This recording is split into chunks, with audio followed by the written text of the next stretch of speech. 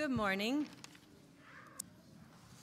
I'm going to be reading from Mark chapter 7, verse 1 to 23. Now when the Pharisees gathered to him with some of the scribes who had come from Jerusalem, they saw that some of his disciples ate with hands that were defiled, that is, unwashed.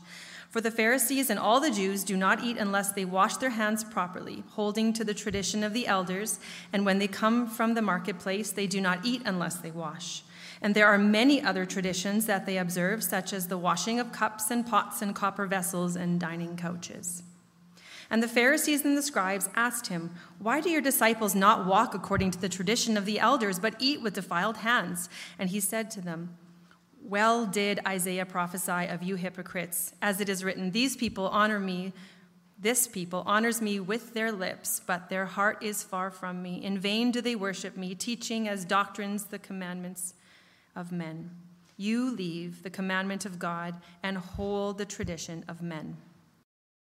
And he said to them, "You have a fine way of rejecting the commandment of God in order to establish your tradition. For Moses said, 'Honor your father and mother,' and whoever reviles father or mother must surely die. But you say, if a man tells his father or his mother, 'Whatever you would have gained from me is Corban,' that is given to God, then you no longer permit him to do anything for his father or mother, thus making void the word of God by your tradition that you have handed down, and many such things you do." And he called the people to him again and said to them, "Hear me, all of you, and understand. There is nothing outside a person that by going into him can defile him, but the things that come out of a person are what defile him." And when he had entered the house and left the people, his disciples asked him about the parable. And he said to them, "Then are you also without understanding? Do you not see that whatever goes into a person from outside cannot defile him, since it enters not his heart but his stomach and is expelled?" Thus he declared all foods clean. And he said, "What comes out of a person is what defiles him. For from within, out of the heart of man, come evil thoughts, sexual immorality, theft, murder, adultery, coveting, wickedness, deceit, sensuality, envy, slander, pride, foolishness. All these evil things come from within, and they defile a person." The reading of God's word this morning. Good morning. We have 2 Bibles opened up here, so you're going to get it from both barrels today. So we're still in Mark 7. This is the second part. Nobody wanted to hear me talk for 2 hours last week, so we divided it up.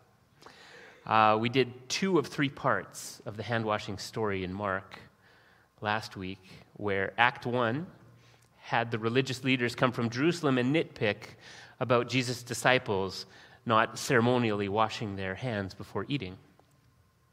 And the best analogy that I've heard on this comes from one commentator who says it would be similar to guests coming from your denominational headquarters and interrupting this worship service right here and saying, "Why do your children not fold their hands and bow their heads when you pray?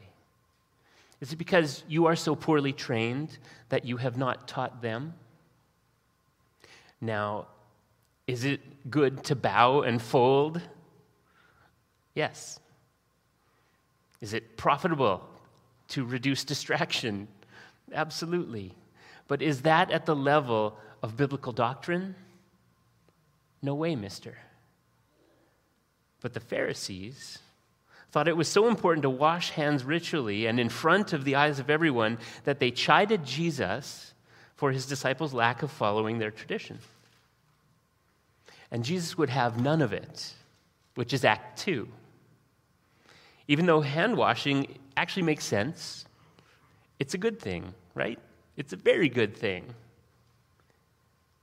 But Jesus refused to participate in it because the Pharisees had elevated its importance to the level of Scripture. They had made their commands on par with the commands of God. And Jesus blasts them. This is not Scripture. He doesn't justify or explain his disciples' behavior. Instead, he turns the Pharisees' level of indignation around on them, and he vilifies them for their hypocritical hearts and their heretic false teachings. Mark 7:7 through 9 says, "In vain do they worship me, teaching as doctrine the commandments of men. You leave the commandments of God and hold to the traditions of men." And he said to them, "You have a fine way of rejecting the commandments of God in order to establish your own tradition." And he breaks their whole system of righteousness apart. Not in anger, but in compassion, because they fell prey to one of the two classic blunders of religious people.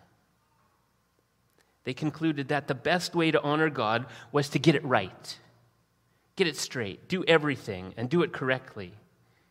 Be exacting, as if making mistakes was sin. And all of us are susceptible to this. That was loud. I must follow the rules perfectly in order to please God. We say this. How many of us are embarrassed to tell another that we've missed our morning quiet time? Or we begin our next prayer saying, "Sorry, God, I haven't spoken to you yet today." Now do your devotions. Pray without ceasing. Tell others and God about your spiritual life, but don't take accuracy and list checking as the measure of your holiness.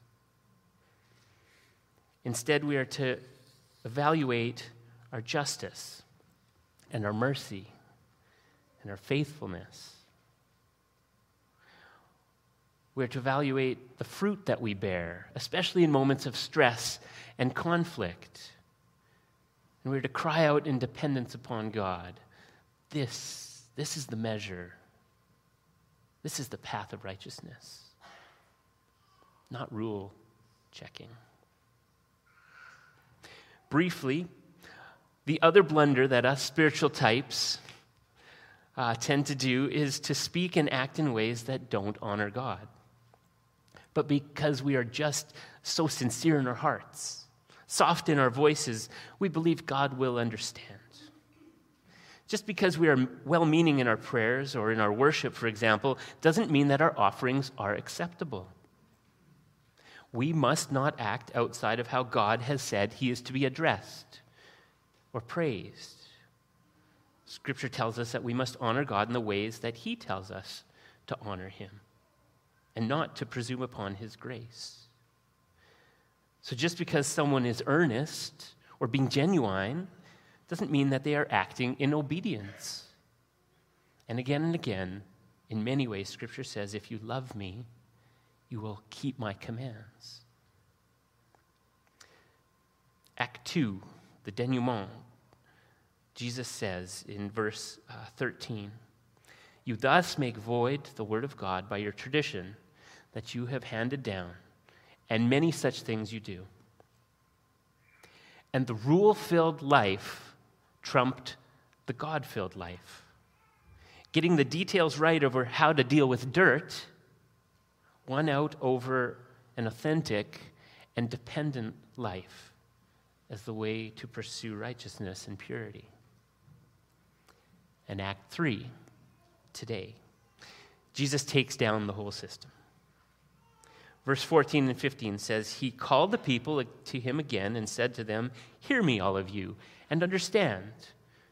There is nothing outside of a person that by going into him can defile him. But the things that come out of a person are what defile him.'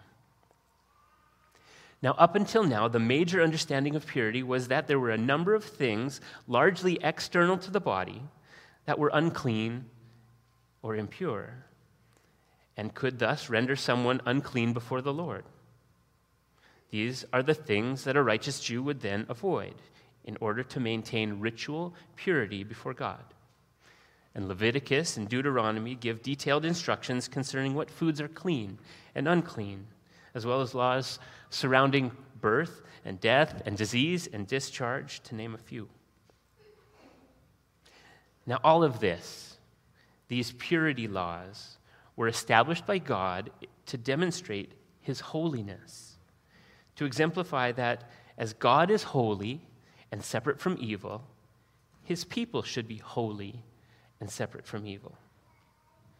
But instead of taking these laws as a living metaphor, and I really like this phrase, cleanliness laws were meant as a living metaphor, pointing to the deeper spiritual realities of purity versus sin. It was just easier and more tangible to focus on seen practices than unseen. Look good,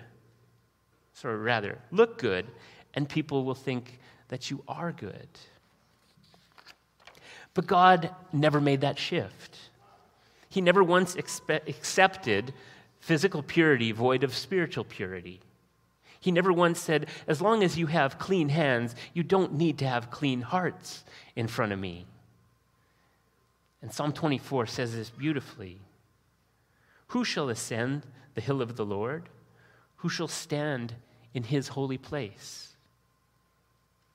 He who has clean hands and a pure heart, who does not lift up his soul to what is false and does not swear deceitfully.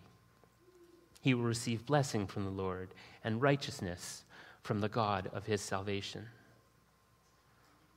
And similarly, both the Old and New Testaments talk about circumcision as not just an outward sign of being a Jew, but an inward sign too. Deuteronomy 30 verse 6 says, "And the Lord your God will circumcise your heart and the heart of your offspring, so that you will love the Lord your God with all your heart and with all your soul, that you may live." And this is repeated in Jeremiah 4:4 and Romans 2:28 and 29, and elsewhere, like Colossians 2.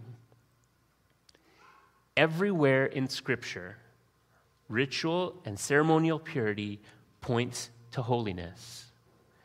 Nowhere in Scripture does ritual and ceremonial purity ever replace holiness. I'm going to say that again. Everywhere in Scripture, ritual purity points to holiness. Never in Scripture does ritual purity replace holiness. And Jesus sees these man-made fences being built all around biblical laws and the resulting absence of true obedience and actual holiness, and he collapses the whole thing. Again, he said, this is verse 15 through 17, "There is nothing outside of a person that by going into him can defile him, but the things that come out of a person are what defile him." And when he had entered the house and left the people, his disciples asked him about the parable. Jesus, but what about dead things? What about leprosy? Or the marketplace filled with unclean pagans and idolaters? Surely eating pig, camel, or blood makes unclean things go into the body and corrupt, doesn't it? I mean, why do we avoid unclean things if not to avoid being unclean? And Jesus' answer is an outright no. No, that's not how it works. All this was meant to point to the spiritual. But you have forgotten who your God is. What good is it to wash the outside of the hand in front of a 10 trillion BTU furnace? Our God is called a consuming fire, and no amount of SPF sunscreen in the form of hand washing can shield a sinner from his unmeasured holiness. Only Christ. Only Christ. Now, I need to digress. We will take up the holiness of God and the good news of his Savior in a moment. But I need to address verse 16 first, because some of you really keen junior hires have probably seen that there's no verse 16. It's just not there. Look at your Bibles, the rest of you. It goes 14, 15, 17, 18, 19. Vamoose. Missing. Now, if it were there, and here's the trick, the verse would say, if a man have ears to hear, let him hear. And it's found in older translations like the King James. But it's omitted in many of the newer translations that we have. like the NIV and the ESV.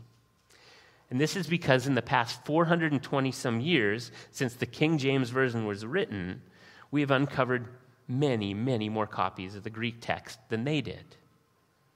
And the older and more reliable Greek texts that we now have don't have this sentence in it, which means that it was likely added by a zealous copyist, quoting either Mark 4:9 or Mark 4:23, which say pretty much the same words. But in verse 16, these are not actually Mark's original words. And that's why they just aren't there in our Bibles anymore. Now, normally I would have glossed over this. It's not really a big enough deal to mention. But, and this might wrinkle some feathers, the same thing happens at the very end of the book of Mark. So here's your heads up. When we get to Mark 16, verse 8, that's where we will stop. Mark's actual conclusion is missing. We don't have it. Verses 9 through 20 are an attempt, but they are not Mark's actual words. And so we are not going to entertain them, not at all. Straight out of this passage that we're dealing with today, this is so practical. If the Pharisees were censured for adding works to Scripture, how much worse if we go on adding words to Scripture? So we won't do it. Now to verse 18 and 19. And he said to them, "Then are you also without understanding? Do you not see that whatever goes into a person from the outside cannot defile him, since it does not enter his heart, but his stomach, and is expelled? And thus he declared all foods clean." So here's the big test. I haven't been part of this church long enough to know all the unspoken rules of propriety and decency, but I'm about to say the word poop. Can I say poop in dignified company? If anyone gets mad about this, note that St. Paul said it first. Philippians 3, 7 and 8. But whatever gain I had, I count as loss for the sake of Christ. Indeed, I count everything as loss because of the surpassing worth of knowing Jesus Christ, my Lord. Here it is. For his sake, I have suffered the loss of all things and count them as rubbish in order that I may gain Christ. And the Greek word is not rubbish. It's not even garbage. It's poop. Some scholars say that it's an even more base word than that. So if Paul says that in light of knowing Christ, everything that he previously gained is counted as poop, I think we can handle this word in church today. Who's with me? Thank you. Here's the deal. Read all the laws of Scripture. You could even read those add-on laws of the rabbis, the rules that Jesus has just rebuked. Scour it all, and you will not find any law that considers the handling of poop as something unclean. Doesn't that blow your mind? It's totally at the top of any list I would make of unclean things. But Jesus, in taking on what goes into and what comes out of a person, knows that it's not in either Scripture or in the Jewish oral law. And he basically says, if food defiles a person, why is it not regarded as impure, when it winds up in the latrine? We can put it another way. If poop isn't ceremonially unclean, how is it that the food that we eat could be? And this is according to your own tradition, which sets up his concluding words in the real source of defilement. The only defilement that my disciples need to worry about has to do with the heart. And this is interesting. Right now, many modern Jews will wash their hands 3 times when waking up, but only once after using the washroom. poop is offensive, but not ritually unclean. And if poop does not render one unclean, how would anything that enter the body through the mouth be unclean? These teachings do not make sense. It's like when Jesus corrects the Sadducees in Matthew 22 over marriage. But Jesus said to them, "You are wrong because you neither know the Scripture nor the power of God." Now, as far as Mark's little addendum in verse 19, where he says, "Thus he declared all foods clean," the ESV Study Bible has a really good explanation of it. It says the Mosaic ceremonial laws distinguished between clean and unclean foods, and we've been talking about that. And it was their purpose to instill an awareness of God's holiness and the reality of sin as a barrier between us and fellowship with God. And we've been talking about that. But once defilement of the heart is thoroughly removed and full fellowship with God becomes a reality through the atoning death of Jesus, the ceremonial laws have fulfilled their purpose, and they are no longer required. And that's the food stuff. Now let's look at the heart stuff. Verse 19 and verse 6 are connected. I'm going to read verse 18 and 19.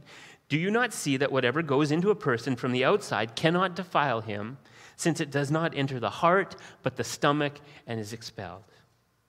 And Jesus links this back to his quote of Isaiah from verse 6. "This people honors me with their lips, but their heart is far from me." So it turns out that this whole passage is about the heart. The heart is the linchpin.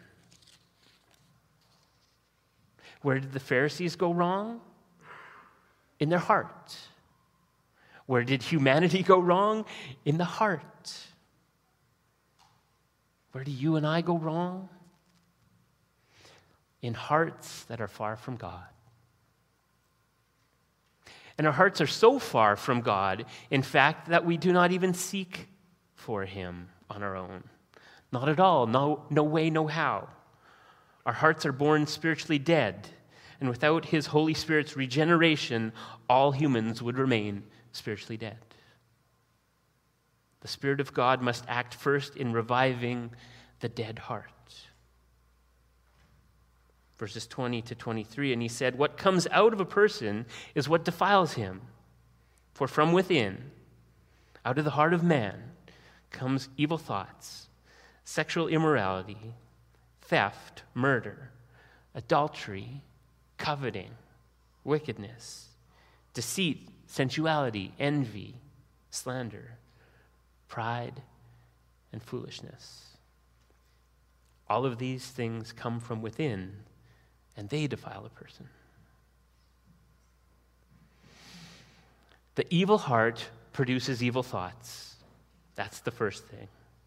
The seed of thinking, reasoning, and desire, the heart, or the inner spirit, or the will, produces evil thoughts. Why is the world so evil is not a pointed enough question. We ought to ask, why are you and I so evil? And it's because our hearts are evil.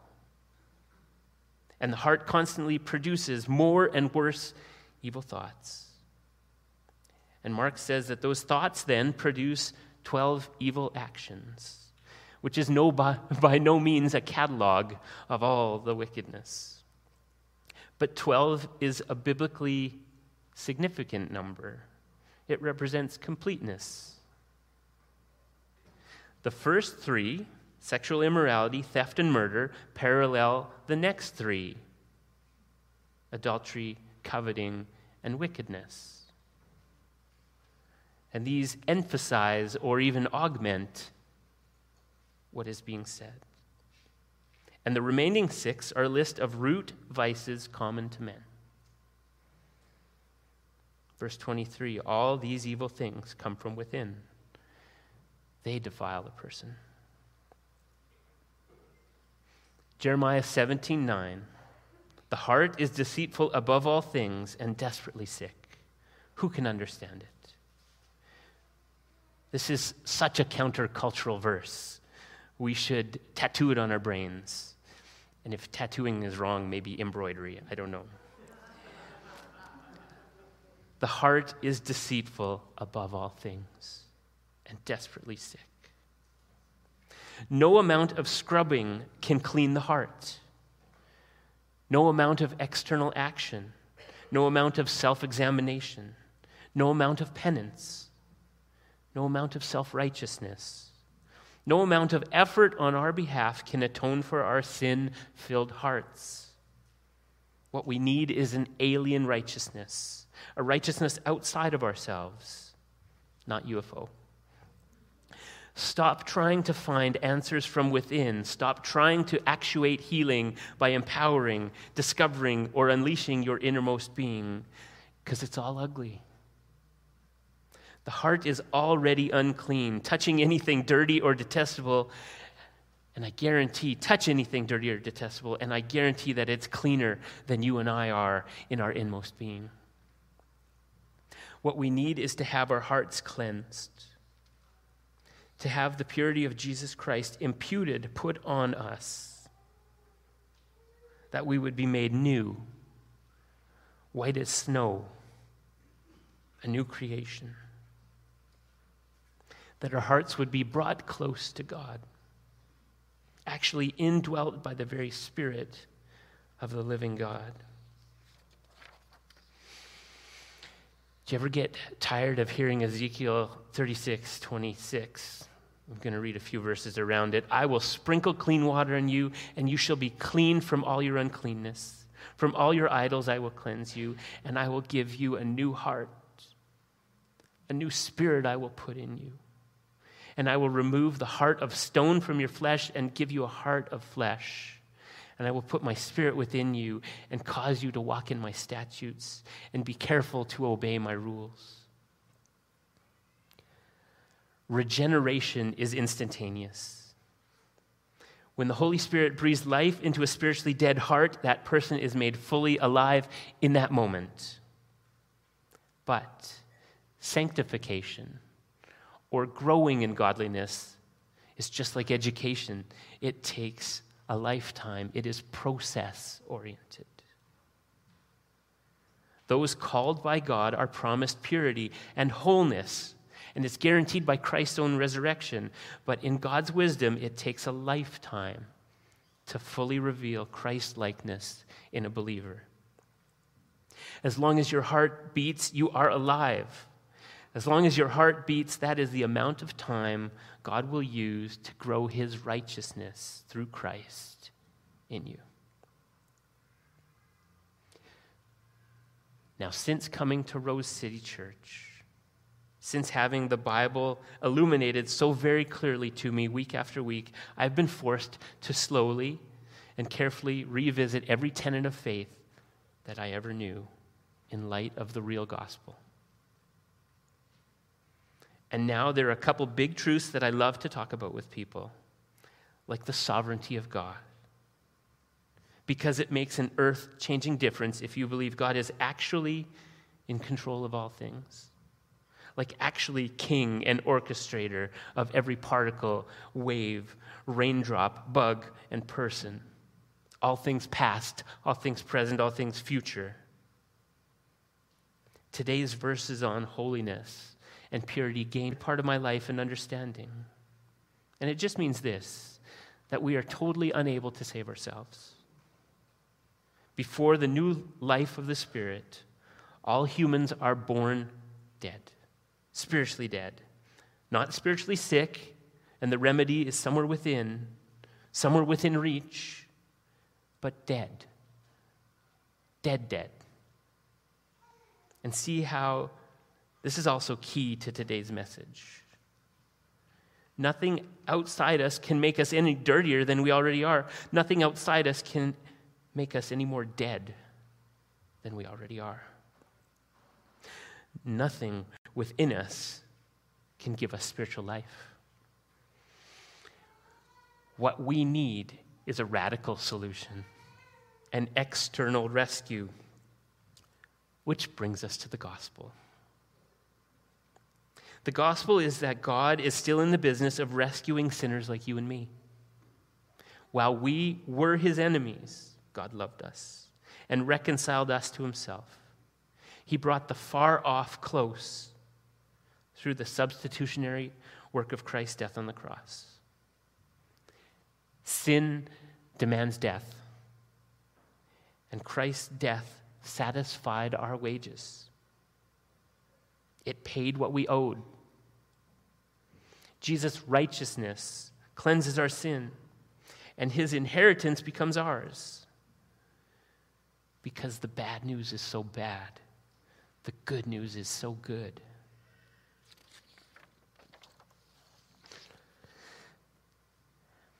But, and I'm speaking practically here, the most life-changing lesson that I've learned in my time here is that we are called to be holy.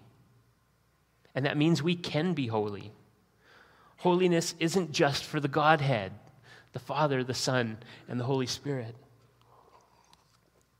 Holiness isn't just for angels and glorified saints. Holiness is to be yours and my ordinary, everyday pursuit. Now, I can't muster it. You've met me. Nor can I pray and demand it, because that's just not how prayer works. But I can't dismiss it either. When God says, "Be holy as I am holy," the Bible doesn't lower the bar or relax the standard just because it's unattainable.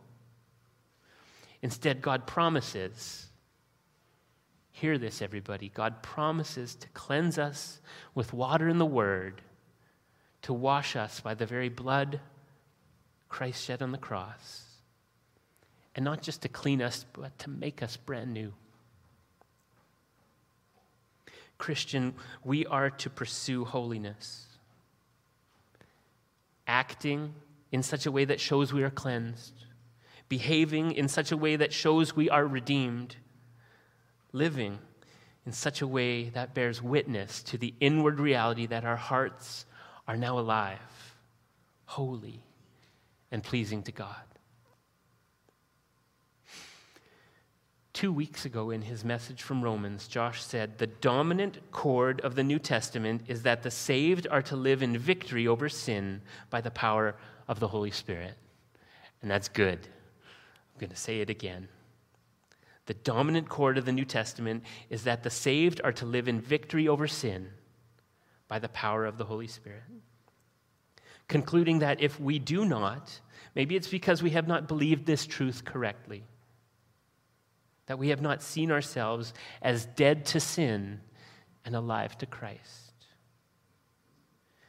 My friends, holiness is possible because of Christ. Holiness is to be our common, everyday lifestyle. And sure, we'll stumble, but it will be less and less as we, by faith, believe that Jesus has, in fact, changed our hearts and is changing them, cleansing us from within and empowering us toward obedience and joy in serving him. And that's such good news. Let's pray together.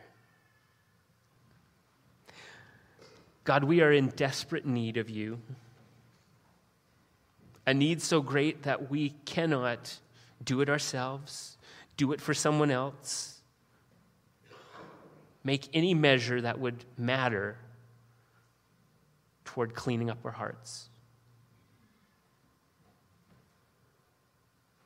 The heart is wicked. But Lord, thank you that through Christ's death and resurrection, thank you that our hearts can be made clean, can be made new, can beat in obedience to you. Lord, it is so exciting to know that holiness is our call, that the things of the world will grow strangely dim in the light of your glory and grace. Lord, thank you. Thank you for Jesus. Thank you for the hope that we have, for the reminder of this meal, Lord. We want to serve you. to give you glory, to trust you. And we need you so that we can do that for your glory. Amen.